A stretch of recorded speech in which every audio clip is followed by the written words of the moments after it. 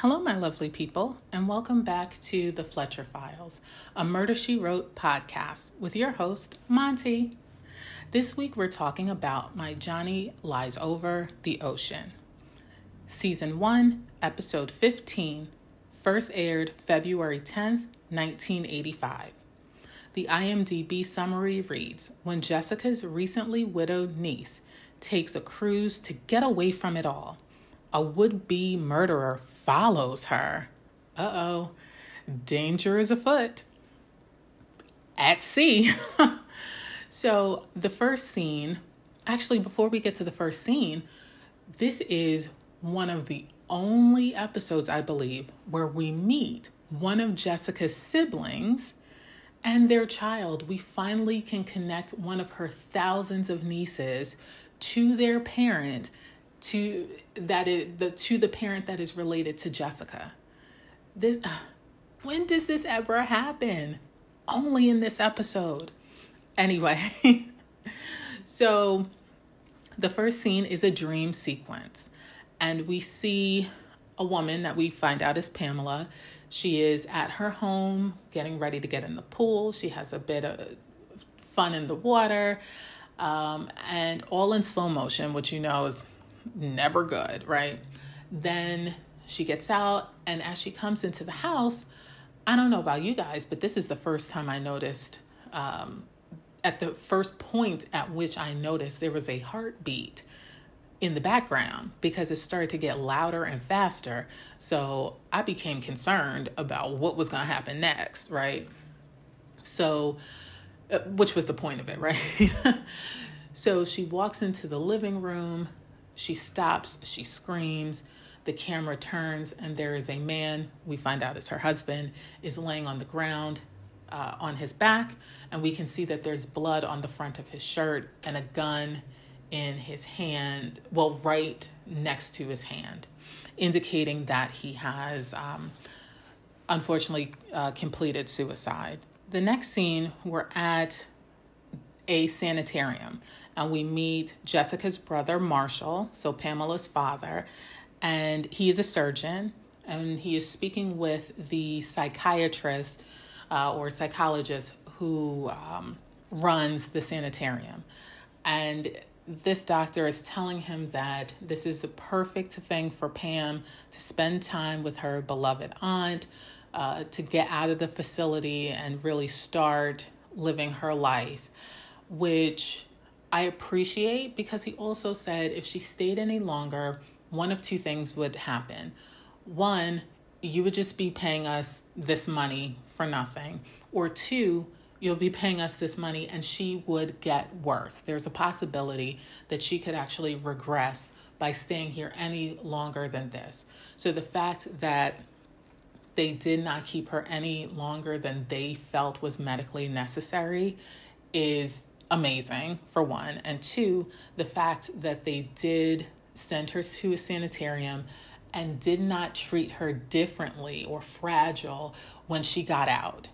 You know, Jessica wasn't dealing with her with kid gloves or anything, which is great. She wasn't overly harsh, but she wasn't treating her like there was something wrong with her, which was also great.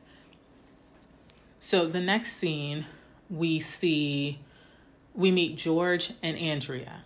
Now, Andrea is clearly a businesswoman. She has things to do, people to manage. Even as they're getting ready to go on vacation, she just wants to check in one last time to make sure everything is good. She then I don't think she wants to go on the vacation anyway. It looks like she would prefer to be working. And maybe it's one of those people who does not know how to relax. But her husband, George, is like, no, you needed this. You need to turn off. I will let you do make this one call, and then our vacation starts. You can't think about it. So she says, okay, and goes off to make her call. We then see Jessica, Pam, and Marshall taking pictures. So Marshall has a professional camera, but he still needs to set up shots and, you know, all of that stuff. Jessica's like, my face is hurting. Take the picture, Marshall. You know, he always does the most.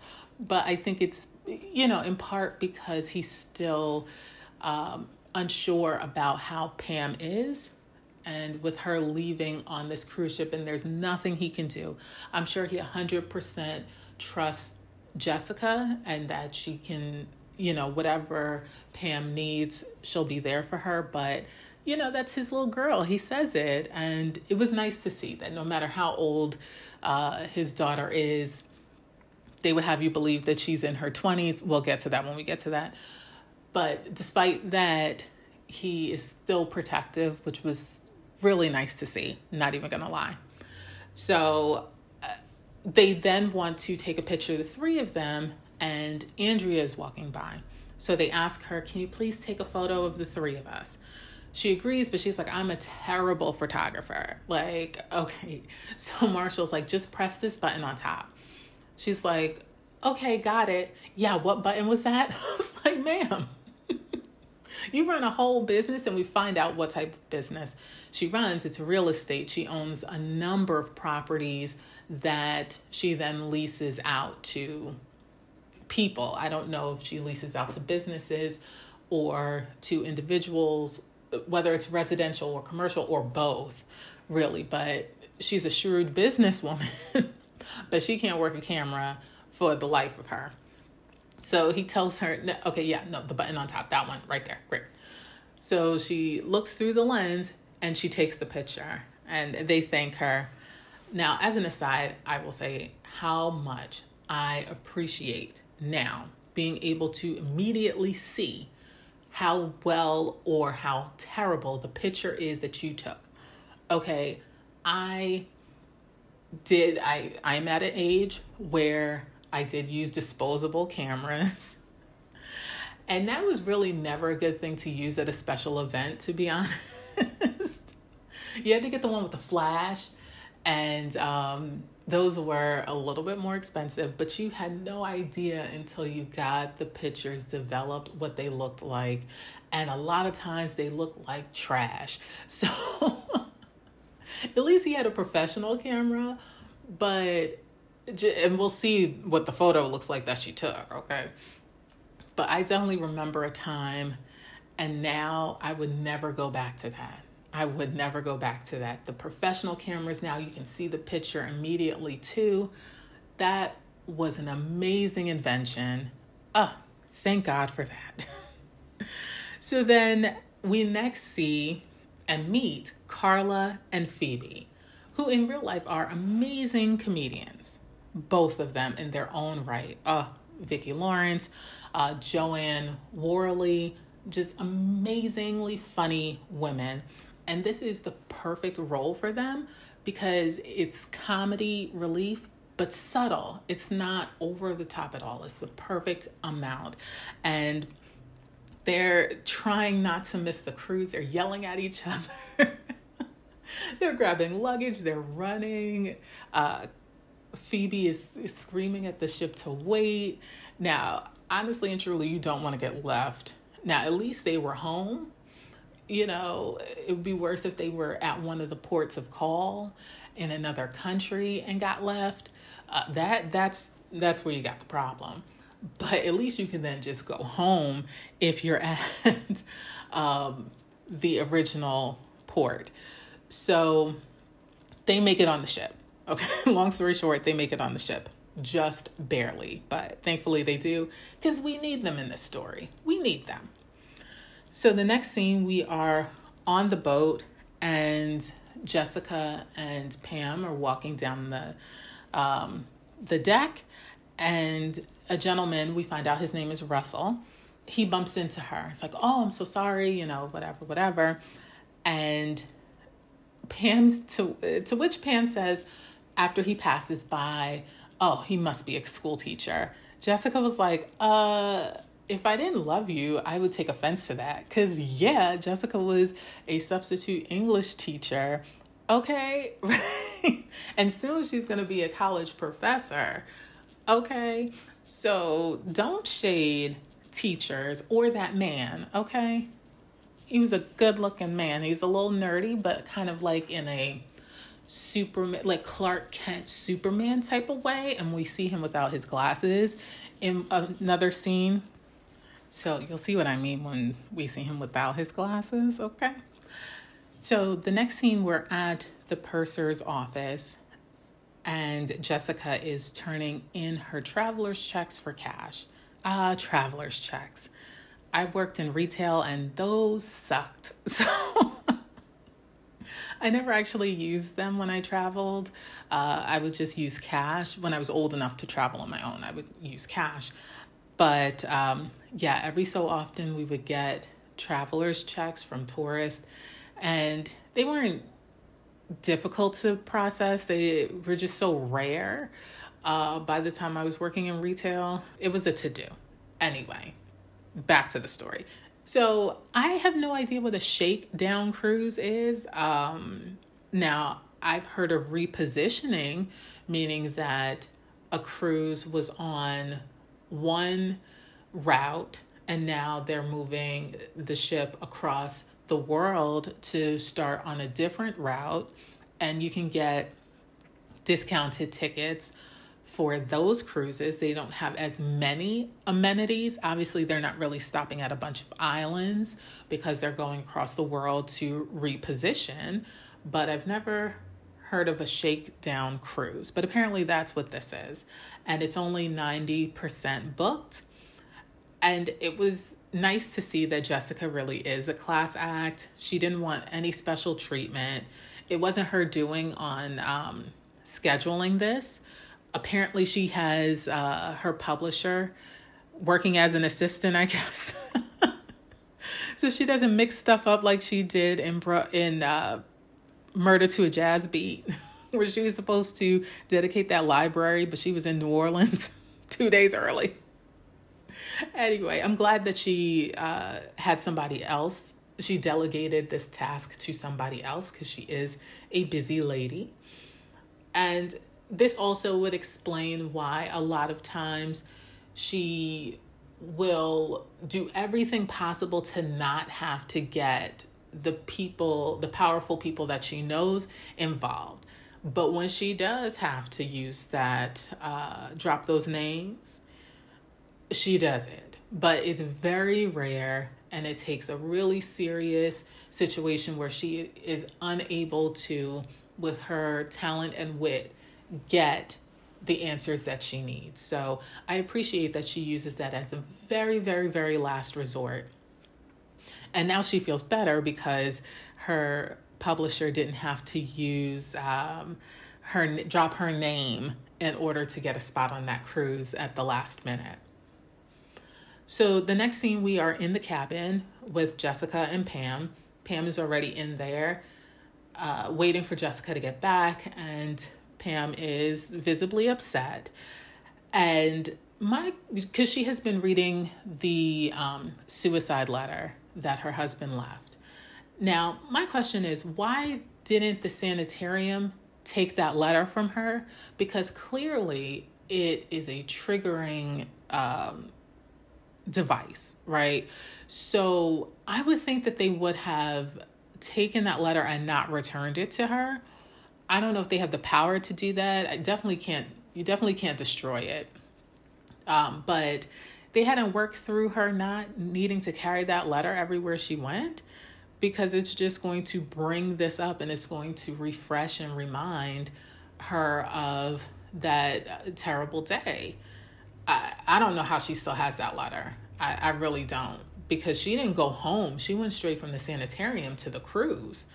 So it wasn't like she had it at home and ran home and got it. So the sanitarium would have never seen it. But she says she doesn't go anywhere without it. They needed to work through her attachment to that letter while she was in the sanitarium. Just saying. And as an aside, Jessica's white dress with the red, white, and blue scarf, oh my goodness, perfection, period. Okay, back. And now Pam is upset, and Jessica is doing what Jessica does and trying to comfort her. And And we find out that Pam really has delusions about marriage. Now, we don't know anything about her parents' marriage or anything like that. We don't know. She considered Jessica and Frank's marriage to be perfect. Now, she didn't say anything about her parents and what she observed in the home, but she was comparing her marriage to Jessica and Frank. And Jessica's like, no one's perfect. You think that you know people, but different situations come up where you see a different side of them that you've never seen before. Nothing is perfect. No one is perfect. So, you go through ups and downs, but you have to work through it. And we learned that Johnny kept secrets. He never told her about the financial issues he was having, which is a big red flag that he did not trust her enough to let her know that they were having financial problems, because then maybe she could get a job, or if she was working, get a better job. They could have worked on it as a team. And I think she thought they were a team, but clearly he didn't. She also reveals that he didn't tell her he was adopted until 4 months after they got married, which is also a red flag because he didn't trust her enough. Now, we don't know how long they dated. We don't. But you're going to marry this person and dedicate the rest of your life to this person, but yet and still you don't trust them enough to reveal that you're adopted. Now, he didn't find out that he was adopted 4 months into their marriage and then tell her. He knew years before that. So it would be different if he had just found out and immediately told her, oh my God, I just found out I was adopted. But yeah, I think there were some cracks in that marriage already before he took his life.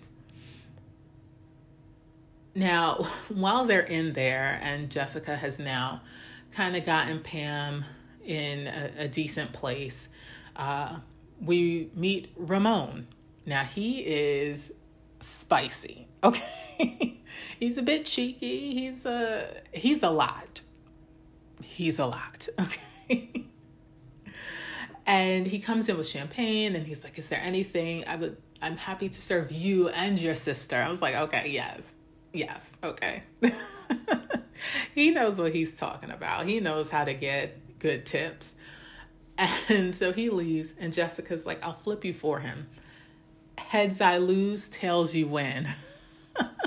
So she loses both times and Pamela would end up with him both ways. He's like, no, he is all yours. Thank you very much. And so Pamela looks at the card that came with the champagne and it is addressed to Pepper. And Jessica's like, well, who's Pepper? And to which Pam's like, that's a nickname that Johnny had for me. He was the only person who ever called me Pepper. So now it begins. The next scene, we're at the dining room and Carla and Phoebe are coming in and the maitre d' is like, okay, so you're at table number whatever. And Carla's like, yeah, no. Now, I think it was a 20. I couldn't tell what bill it was. It could have been a 50, depending. She says, yeah, I don't know what table that is, but there is a Oklahoma Cattle King sitting right over there. Now, how did she know that, for one? I'm just thinking about that now. How did she know that he was an Oklahoma Cattle King? Like, was she like listening at doors and stuff like that? They didn't have the internet back then, so it's not like she could find him on Facebook or LinkedIn or something. I don't know. Maybe she had seen him in the newspaper and recognized him. I'm going to guess that's what it is. But Carla did not come on this cruise to play. She was like, you want to be stuck with one of them stewards this whole week? And no, she is trying to secure a husband. Leave Carla alone. She's trying to secure herself a husband. Let her be. Okay, let her have the best cruise of her life. Okay. The maitre d' surely took that bill and was like, yes, sir, place him at table 24, wherever the Oklahoma Cattle King was. And so I was like, Phoebe, either get on board or stay out of her way. Stay out of her way. So they go off to their seats, and George and Andrea come in. Now, I originally thought that Andrea's outfit was a white jumpsuit. I was like, oh my goodness, that is a gorgeous jumpsuit. Then I looked a bit closer this time, and it's actually a blouse and pants, but still with a silvery belt. It was still very, very classy. I loved it. So George directs Andrea. Sorry, I know a girl named who pronounces it Andrea. So sorry. George and Andrea go over to Jessica's table. Andrea's like, so you're already trying to like network, okay? You're trying to hop tables. He's like, no, I just want you to meet somebody. So he says that to Jessica that he's a big fan. He's read all her books. So he should know that she is a top flight detective. But, you know, that's never stopped anybody. So they introduce each other, they greet each other, and then they go to their table. After George and Andrea walk off, Pam says, oh, maybe we should have insisted that they sit with us. And Jessica's like, well, if you really want to accompany during dinner, what about that young man, right?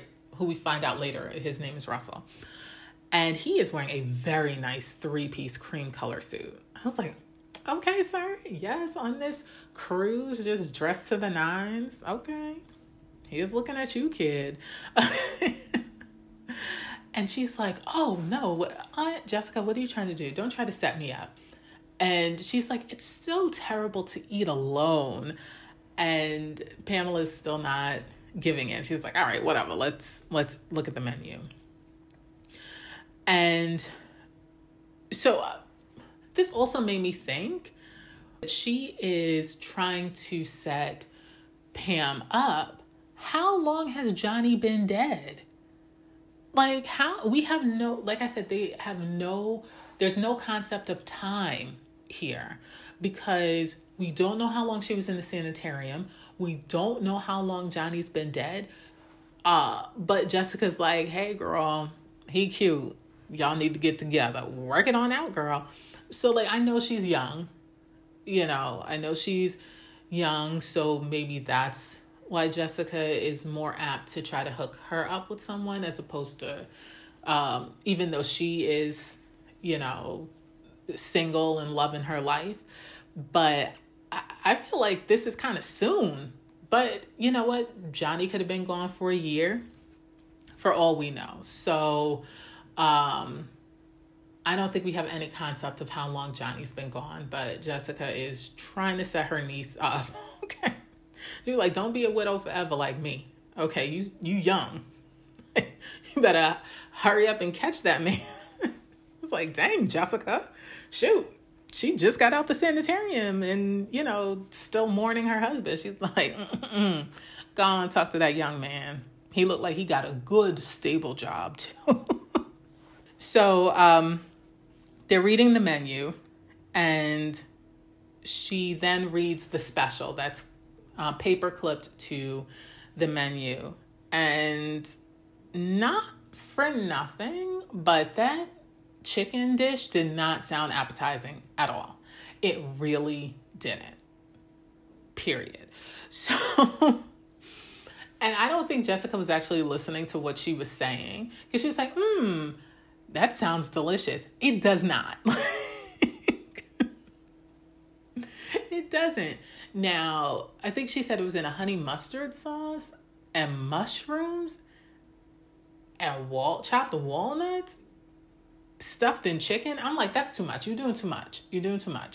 Now, if it was a nice mushroom sauce over chicken, you would have got me with that. I would have been like, good, let's work this out. I prefer steak, but that would have been fine. But no, no.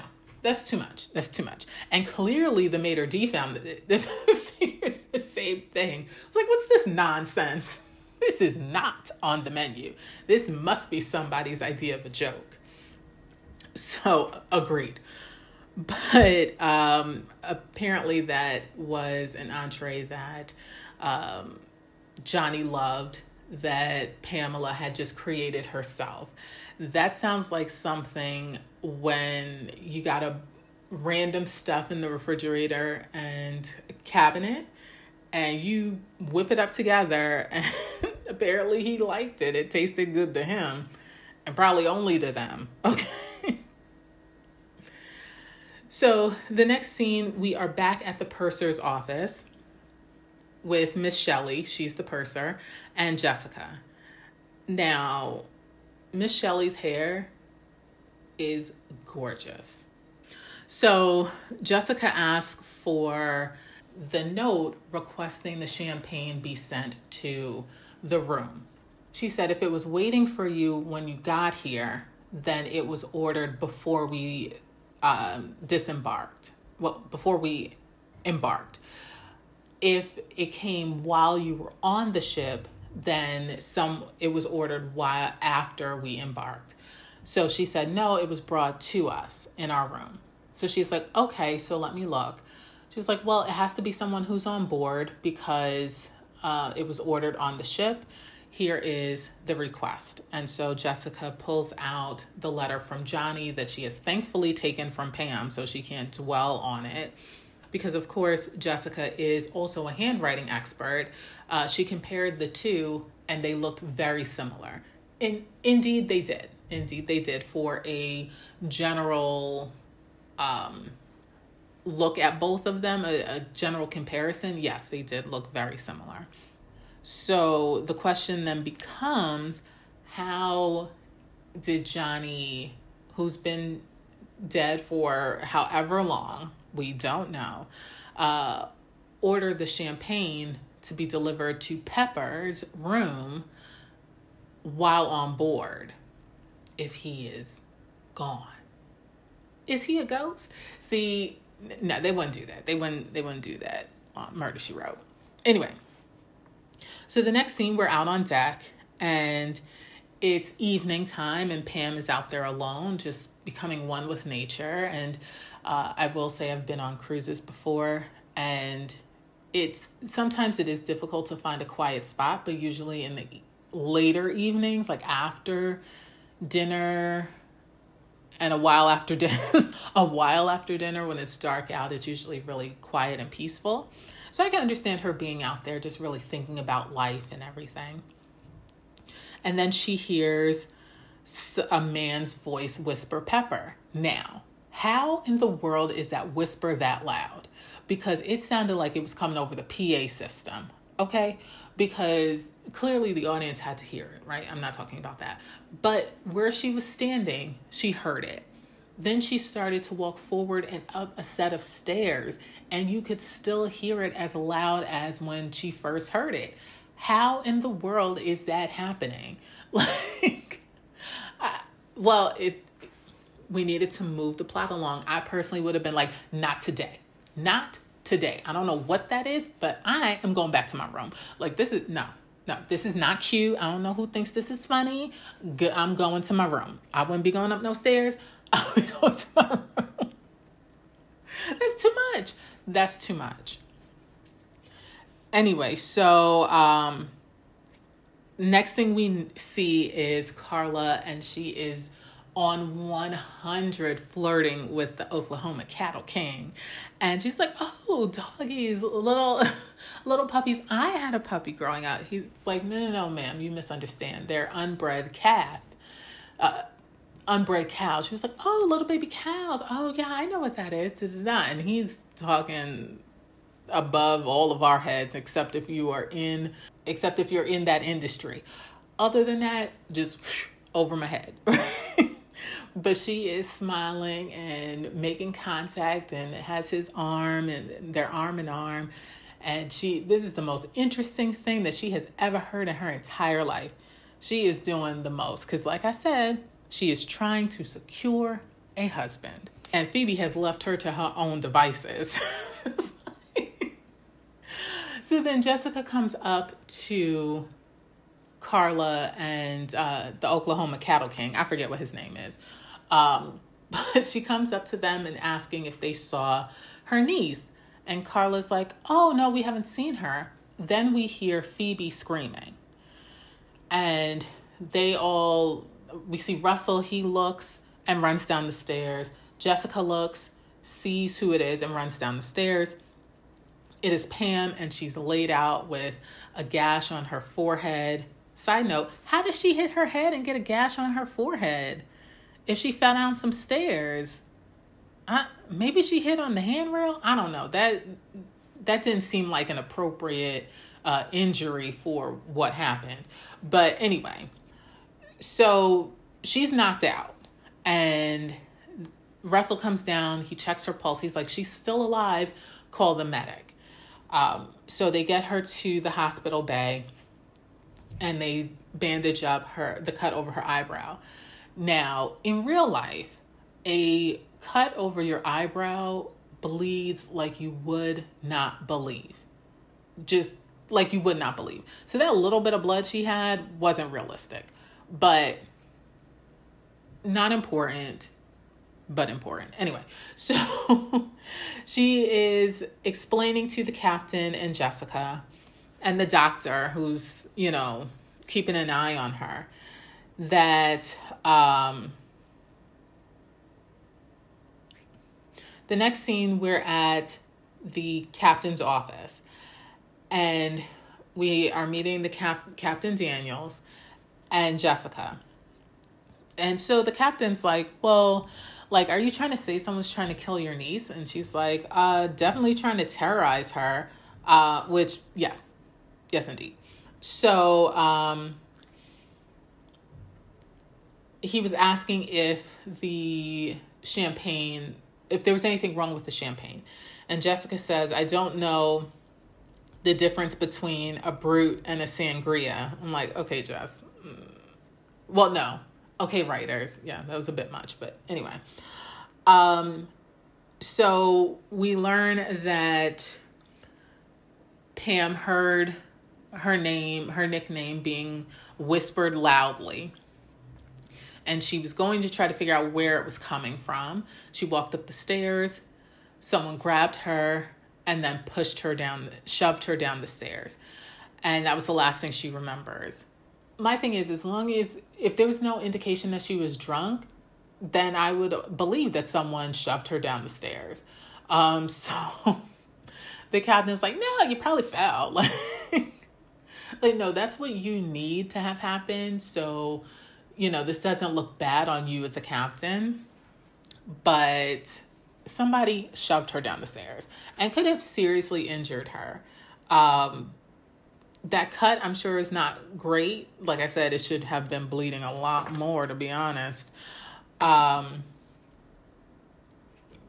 she is being protected. She's being kept in the hospital, and someone's keeping an eye on her because she did lose blood, so that at least she's safe for the night.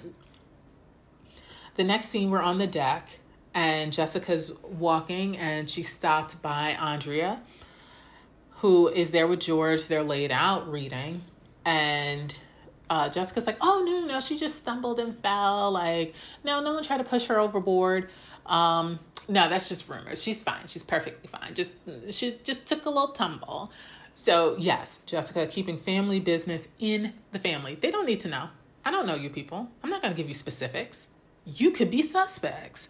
I don't know who I can trust on this ship. I got to trust the captain and the doctor, but I ain't got to trust none of the rest of y'all. So, exactly, Jessica, exactly. So, Jessica finally gets to Pam, and they are now walking together on the deck. And they're talking, and Pam's like, well, maybe I didn't get out. Maybe they let me out of the sanitarium too soon. I don't know if I'm 100%. But Jessica's like, no, that's nonsense. You're fine. You're perfectly fine. There's somebody who is literally doing this. This is not all in your head. This is actually happening. And so, which I appreciate that she told her that, like, don't let her think that this is all imaginary. Jessica's like, no, no, no, no. Don't listen to those people. Somebody is doing this and we're going to figure it out. Like, this is unacceptable. So at this point, now I don't know how long they've been walking, but it seems like they are deep in conversation, that Pam finally realizes that there's somebody following her in a full white uniform. Jessica's like, yeah. So he is your security. Just calm down and enjoy him. It's like, okay, Jess. Well, at least she didn't try to hook them up together. But speaking of that, who do we bump into? Russell. But before we bump into Russell, we find out that Johnny's adopted parents died in a car accident several years ago. And so I'm guessing they died in a car accident several years ago before Pamela met him, because she never met his adopted parents from what it sounds like.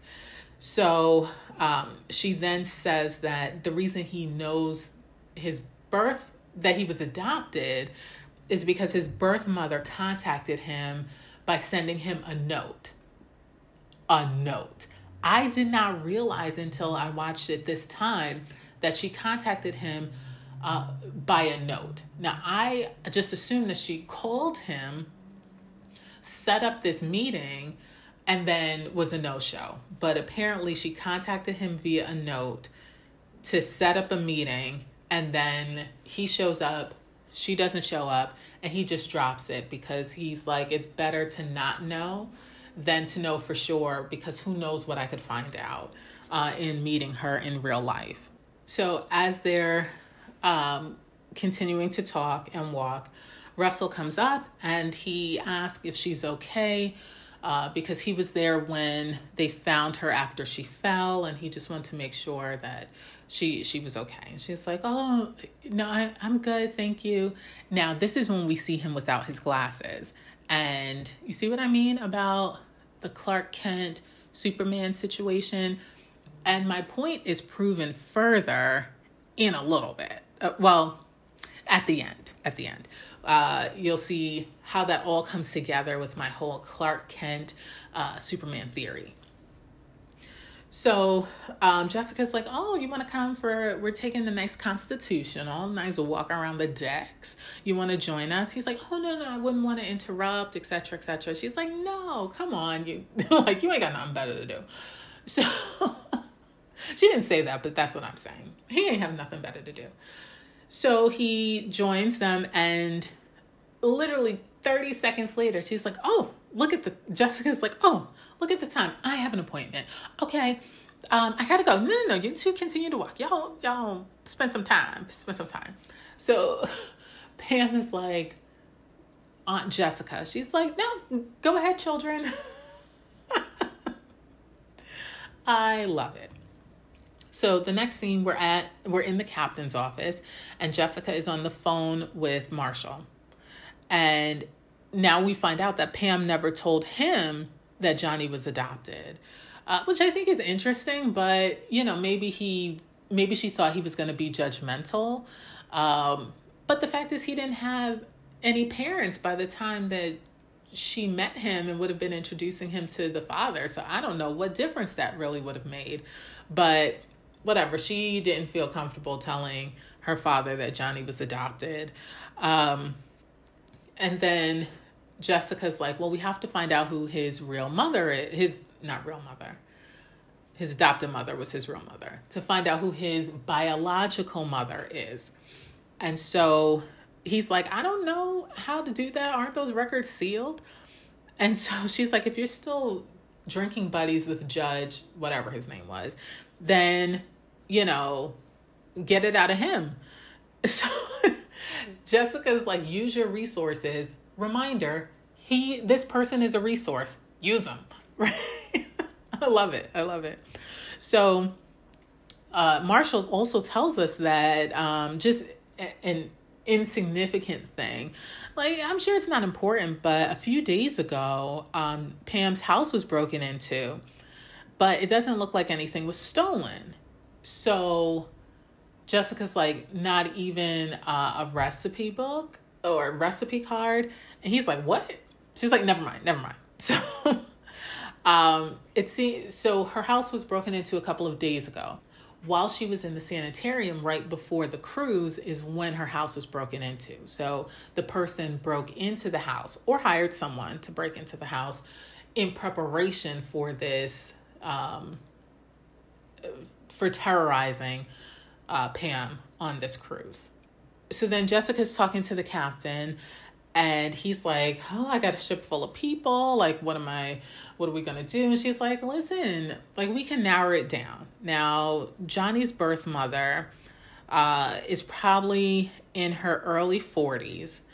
And there are only 3 women on board who fit into that category. The 2 secretaries, who we know are Carla and Phoebe, and Andrea Reed. To which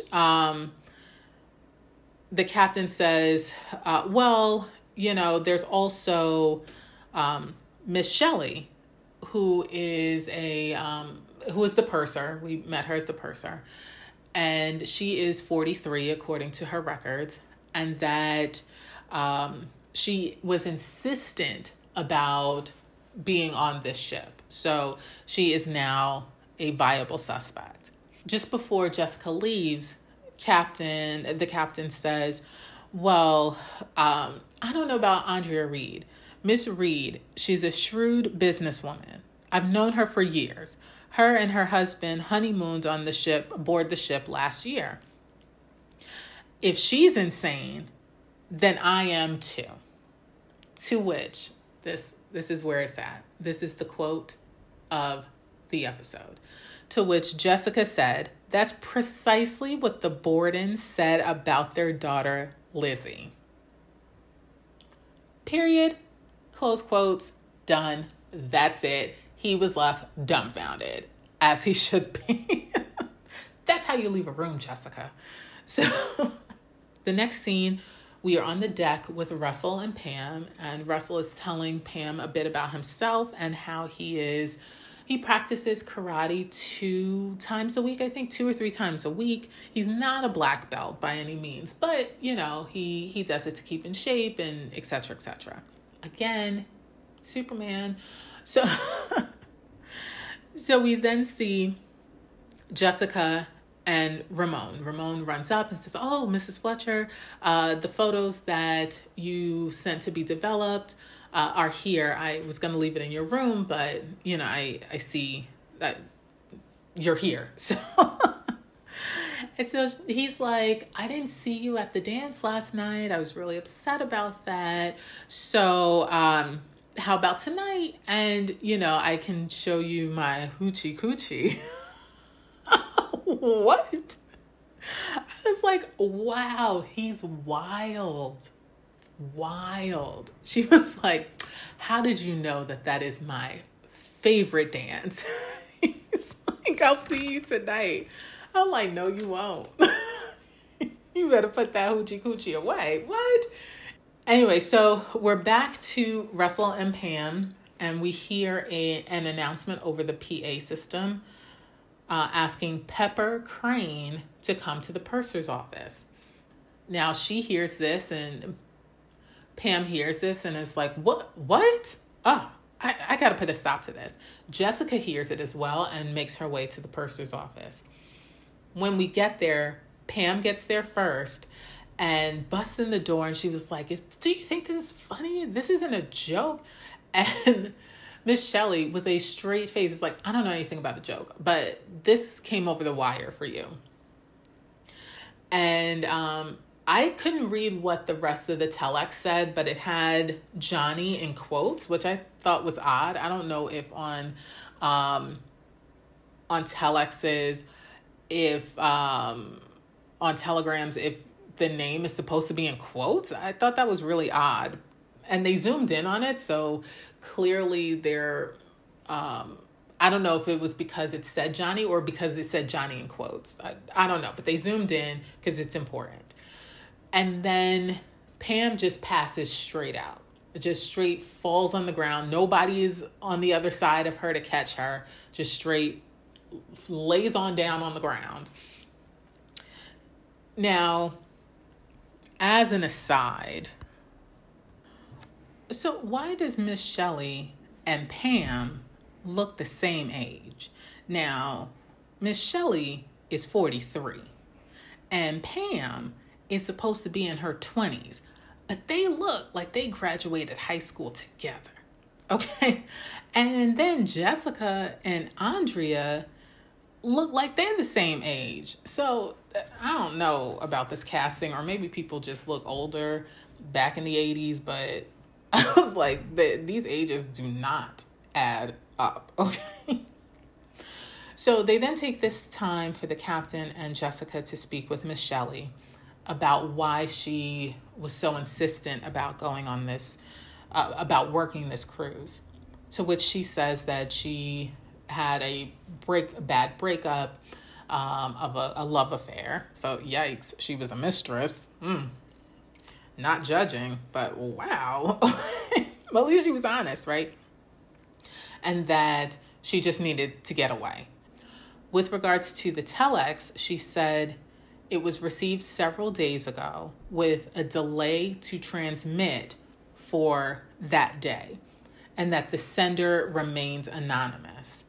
So Miss Shelley then leaves, and the captain's like, okay, well, let's go talk to the two secretaries. And Ramon comes in and says, well, Carla and Phoebe are in the dining room, but I can't find Mrs. Reed. She's not in her room. So they're like, so the captain's like, okay, thank you, Ramon. And he says, well, okay, Jessica, let's go to the dining room to speak with them. To which Jessica turns on her flattery skills and convinces him that he may be intimidating to these women and they may be more willing to talk to her without the gold braid of a captain visible. So he is flattered and agrees. So Jessica got a bag of tricks. Okay, all of them work.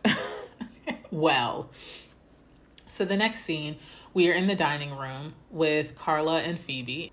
Carla is taking all of the desserts. You know what? I'm not judging her. You're on a cruise. You eat as much as you want to. It is included. Do you, Carla? Do you?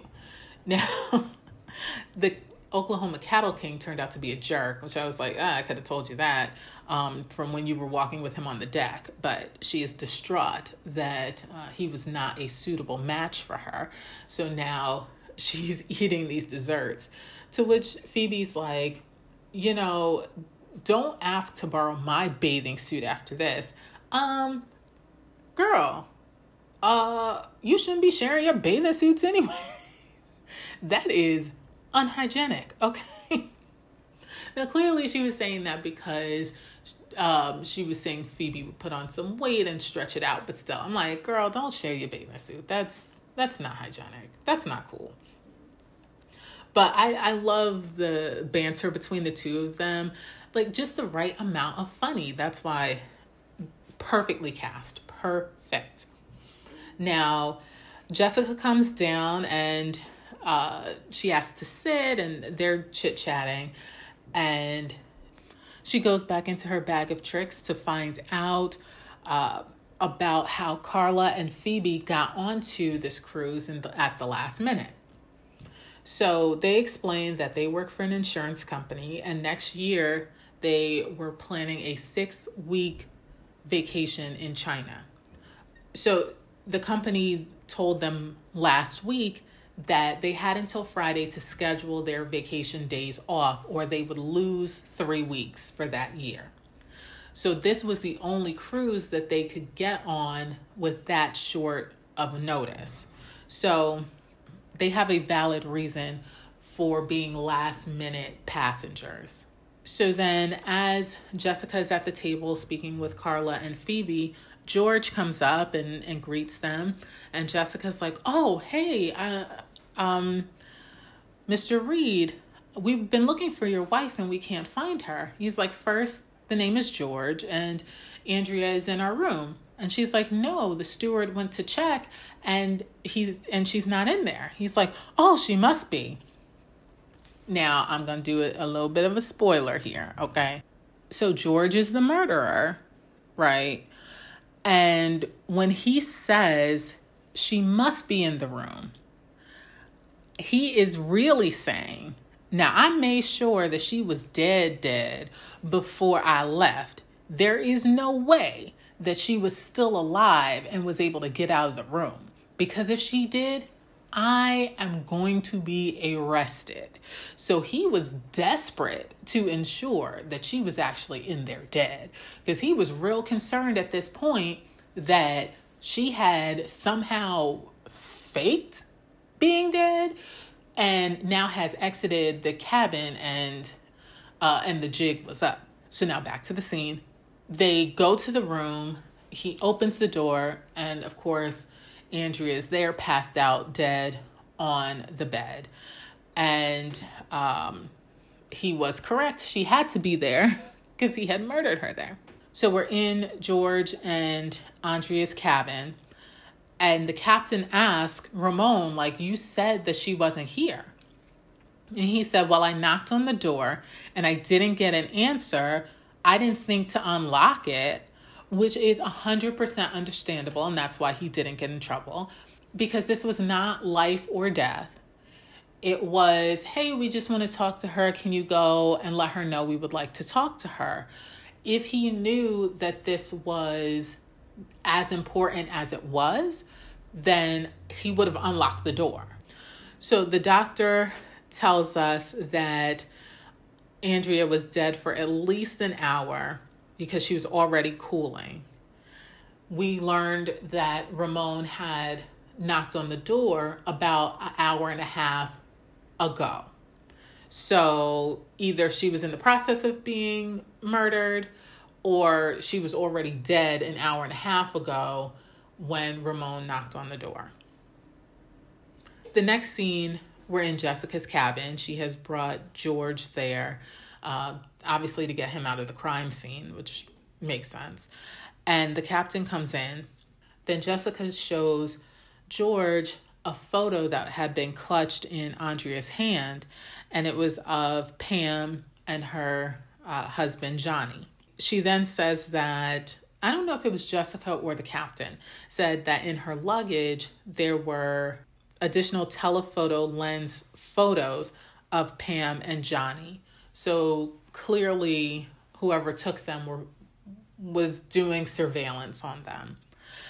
There was also in her luggage samples of Johnny's handwriting, as well as a birth certificate for Johnny showing that Andrea was his mother, his birth mother. While they're in Jessica's cabin with the captain and George gives this soap opera-esque description of the last time he saw Andrea. And, you know, I love how they're playing this dramatic music too. And, you know, it was, Jessica did not believe it. Now, I think the captain did. Maybe he believed it. I don't know. But Jessica was like, are you serious? That is the straight face of a person who is calling BS. She kept it together very well, but I know she was like, all of this is a lie. All of this is a lie. You think we stupid? It's a lie. And soon after he finishes this incredible story about the last time he saw his beloved wife, Ramon comes in. And Jessica's like, this is very important. We can't be disturbed. And he's like, no, there's a very important call for you in the captain's office. Very important, very important. Now we're in the captain's office and it's the captain, Jessica, and George. Why is George there? Okay, like they could have left him in Jessica's room while they had this phone call. It's very strange to me. Anyway, so it's Marshall on the phone, and Jessica was right that his contact with the judge allowed him to get information about Johnny's birth mother. So what we find out from Marshall, although a bit late, his contact was a good resource, as Jessica thought he would be. We find out that 26 years ago, a 17-year-old young lady named Andrea Jeffries, I think her maiden name was Jeffries, gave birth to Johnny. So that would mean that Johnny was 26 years old. That man did not look 26. It would also mean that Pam was around that same age.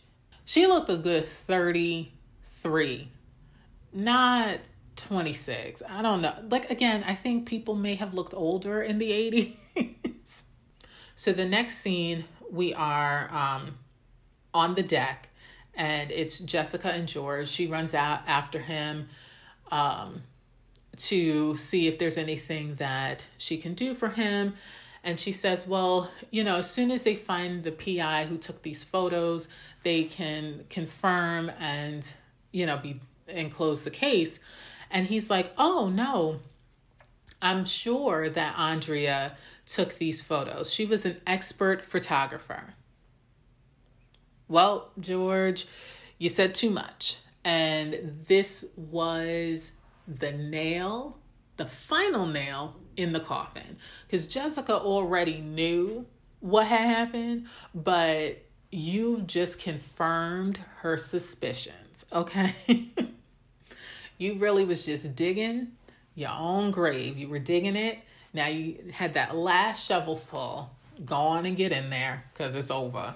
So after that, the next scene, we're in the hospital. Jessica's going to get Pam to take her back to the room. And Pam's like, it's true that Andrea is Johnny's birth mother? And Jessica says yes. She's like, oh, that's so awful that she was carrying around that guilt and would do all of this to us. She must have been a very disturbed woman, something like that. And Jessica's like, oh, no, she didn't take her own life. She was murdered by her husband. I just haven't figured out how to prove it. So, like I said, Jessica already knew George was the person. I don't know at what point, but for sure when he said that she was an expert photographer. So the next scene, we are on the bridge. So this is where I don't want to say the steering wheel, this is where the captain directs the ship from. It's not a steering wheel, but you know what I mean. So it's the captain and Jessica. Jessica is trying to convince the captain to detain George, and the captain is having none of it. He is not risking his 19 years of experience over this. He says, you give me the flimsiest of evidence and you expect me to detain this man. There's no signs that it was homicide. I am not doing it. Sorry, not sorry. And I have to agree with him because Jessica has a lot of insight. Her assessment is on the mark. However, her experience and her knowledge is much different than that of this captain. He doesn't have the same confidence in your assessment, even with the flimsy, quote unquote, flimsy evidence. He doesn't have as much confidence in that as you do because you have the experience and knowledge and have done the research to know that you're correct. You have to give him some grace that he is not in a position to understand that you are correct and rely on that to make this decision that could end his career. So I'm not mad at him at all. Now, he didn't say, thank you, you can get off my bridge now. Okay, that was a little rude. I'll say. It's like, I said good day, ma'am. I said good day. But he was right in being hesitant to detain this person. The next scene is the setup. We are in George's new cabin because clearly they didn't want to make him stay in the room where his wife passed away. And he's drinking and he says, he was talking about wealth or something, however he put it. He said, what is it? 37 buildings, 856 units with 97% occupancy rate. So he was about to get money. She was definitely the captain said shrewd businesswoman. She was wealthy. She was doing excellent for herself. But now it's all George's, so he thinks. And then we hear a knock on the door and Jessica saying, George, oh, Georgie, woo. She is great. So he answers the door. He's like, what's this all about? And Jessica is allegedly 3, 4, 5 sheets to the wind. Now she is champagne drunk. Now how classy can you get? Not wine drunk, but champagne drunk. So nothing but the best. Nothing but the best. So she's like, I have this photo, and it's the photo from the doc that Andrea took. And I think Marshall's head is cut off. Jessica's head is cut off. And I think because Pam is a little bit shorter than them, you can see most of her face. But it was clearly not a professionally taken picture. And so Jessica's like, yeah, I'm going to show this, and they're going to see that she wasn't a professional photographer, and that they're going to find that you lied, and they're going to see that you murdered her. And so he's like, okay, now I'm concerned. And she's like, I have the negative. It's important to have the negative. Which is true. And don't ever have the negative on you, because then if they murder you, then they're going to take the negative too. So secure that. When she walks off to say that she's like, you've had it, Buster, walks off. George goes and gets a jacket. I'm like, dude, you're thinking of murdering this woman and you're getting a jacket because it could be chilly outside? Like, come on now. Come on. Man up. If you're going to murder this lady, you don't need a freaking jacket, okay? It was a windbreaker, too. It wasn't even like a lined coat. Nonsense. Anyway, so he runs out after her, and she is like stumbling, like needs to hold on this wall. And I have to say, now I have never been drunk on a cruise ship, but I feel bad for the people who make that horrible decision, because if you're at sea, and especially in the back of a ship where it tends to rock more, oh my goodness, I can't imagine you not getting sick. Like, you already have your balance off, and then it's even worse because the ship is rocking. Oh, your balance is at negative 90 degrees. That's a mess. But she's stumbling and tumbling around. He catches up with her, and he's kind of like following behind her. He seems to be like maybe 30 seconds behind her. And I'm like, you can't catch up with this old lady? But I guess he's waiting for the perfect spot to catch her. So she goes downstairs, and he gets to the top of the stairs. He sees her at the bottom. He runs down, and then he kind of jumps on her back, to which he's surprised that she struggles and flips him over onto the ground. He is surprised. Then there are camera flashes.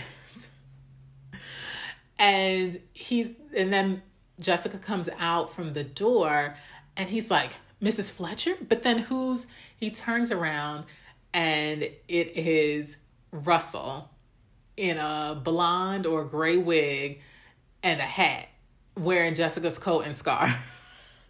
That karate came in handy, okay? But where did they get that wig from? Y'all are on a cruise ship. Did y'all go around like, anybody got this wig? Anybody got a short wig? Where y'all get a wig from? Y'all did it up. Y'all did it up. Y'all done found a whole wig in the middle of the ocean in order to trick George. All right, I see y'all. So anyway, so he is then caught. Clearly, Russell is a superhero. So anyway, the next scene, we are at the port of call with the captain and Jessica. And judging by the outfits of the police officers, the police uniforms, they are in some Caribbean country. So enjoy that jail while you can, I guess, George. The captain tells us that George made a full confession about the psychological warfare on Pam, as well as murdering his wife. Apparently, soon after Andrea and George got married, she told him about Johnny, and that she had given him up for adoption. And the captain is like, a case of too much candor. I'm like, sir, that's her whole husband. Why is that a problem that well, okay, he turned out to be a scammer and a murderer, but why shouldn't she have felt comfortable telling him about the child that she adopted, a child that she gave up for adoption as a teenager? Like, it's not something to be ashamed about. So why wouldn't she tell her whole husband? Maybe that's why you single, Captain. Like, I ain't telling nobody no business. It's like, oh, I got 18 kids, but she don't need to know about that. You ain't got to be that candid with your whole wife. Sir, no, that's not how it works. Anyway, Jessica says, well, I just feel that if we found out the truth sooner, maybe we could have saved Andrea. And the captain at this point, having, I guess, heard the entire confession, is like, no, George had planned this, a long time ago, probably as soon as they got married, because he wanted money. So he had planned to do this to Johnny, but by the time he had it set up, or was ready to go forward, Johnny had already passed away. Then he figured he could do this to Pamela, but she was in the sanitarium until a few days ago when she got out to go on this cruise. And I'm like, how did he find out she was going on this cruise? Like, is Jessica's travel plans in the newspaper maybe? I don't know. Like, maybe that's how he found out, but that's the only way I can think, that someone did a story about Jessica going on this cruise with her niece, and that's how he found out. But she only got the tickets like a week before. So I don't know how he knew she was going to be on this cruise ship. It is never addressed. Anyway, so he wanted Andrea's money. She's extremely wealthy, but he couldn't divorce her because she had made her entire fortune before they got married. And they had only gotten married a year before, because remember, the captain said they honeymooned aboard one of his ships last year. So they had only been married for a year. It would have been an annulment, to be honest, for that short amount of time. But he wanted all of the money. And the only way to get that was to kill her. Yeah, he's a terrible person, and he should be in prison for very, very, very, forever. A horrible person. And, I feel bad for Andrea because, she clearly, her business was her focus, and she probably thought, oh, this guy, whatever he said, she probably did not think he was after her money. Maybe he paid for dates or did whatever to make her think that he was not with her for her money, or she didn't care. You know what I mean? Like maybe she knew if he divorced me, he wasn't getting a dime of this. Maybe according to her will, he wouldn't have got a dime. So she's like, okay, I want companionship. All right, he's good to look at. I don't care if he's with me for my money. I just want companionship. So maybe she was cool with it. Who knows?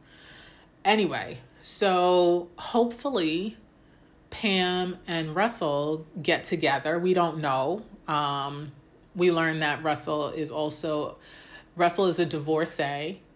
And so he's free and clear. She's free and clear. I hope they got together. Now, we never hear about these people ever again, but I'm hoping that they got together and made it work and lived happily ever after and have a bunch of just adorable children who will grow up, and then Jessica can go and visit them as well. So I was like, I should keep an ear out to see if any of her nieces and nephews later on in the series has the last name Tompkins. See if this worked out for them, all right? Anyway, so that's that on that. Another great episode. This is one I do have on my DVR, and I watch it frequently. And, it's funny. Every time you watch it, you find something new, especially when you have to sit and take notes. You notice things and you have questions. So thank you guys for joining me this week for my Johnny Lies Over the Ocean. Next week, we will be discussing Paint Me a Murder. So if you want early access, go over to Patreon, The Fletcher Files. And if you want to hear my review of A Christmas Mystery, that's over where? Patreon, The Fletcher Files. And on January 15th, I will be uploading my book review for Gin and Daggers, a Murder, She Wrote novel. And where can you find that? On Patreon, The Fletcher Files. Or you can find me next week, same time, same place, wherever you listen to this podcast, to hear Paint Me a Murder. So if you listen to this on Apple Podcasts, go ahead and give me a 5-star review. I appreciate it.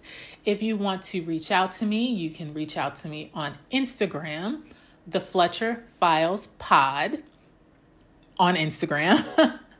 And I also have a Facebook page, The Fletcher Files Pod on Facebook. Or you can shoot me an email at justmebeingdramatic@gmail.com. All right, guys, see you with the next one. Bye.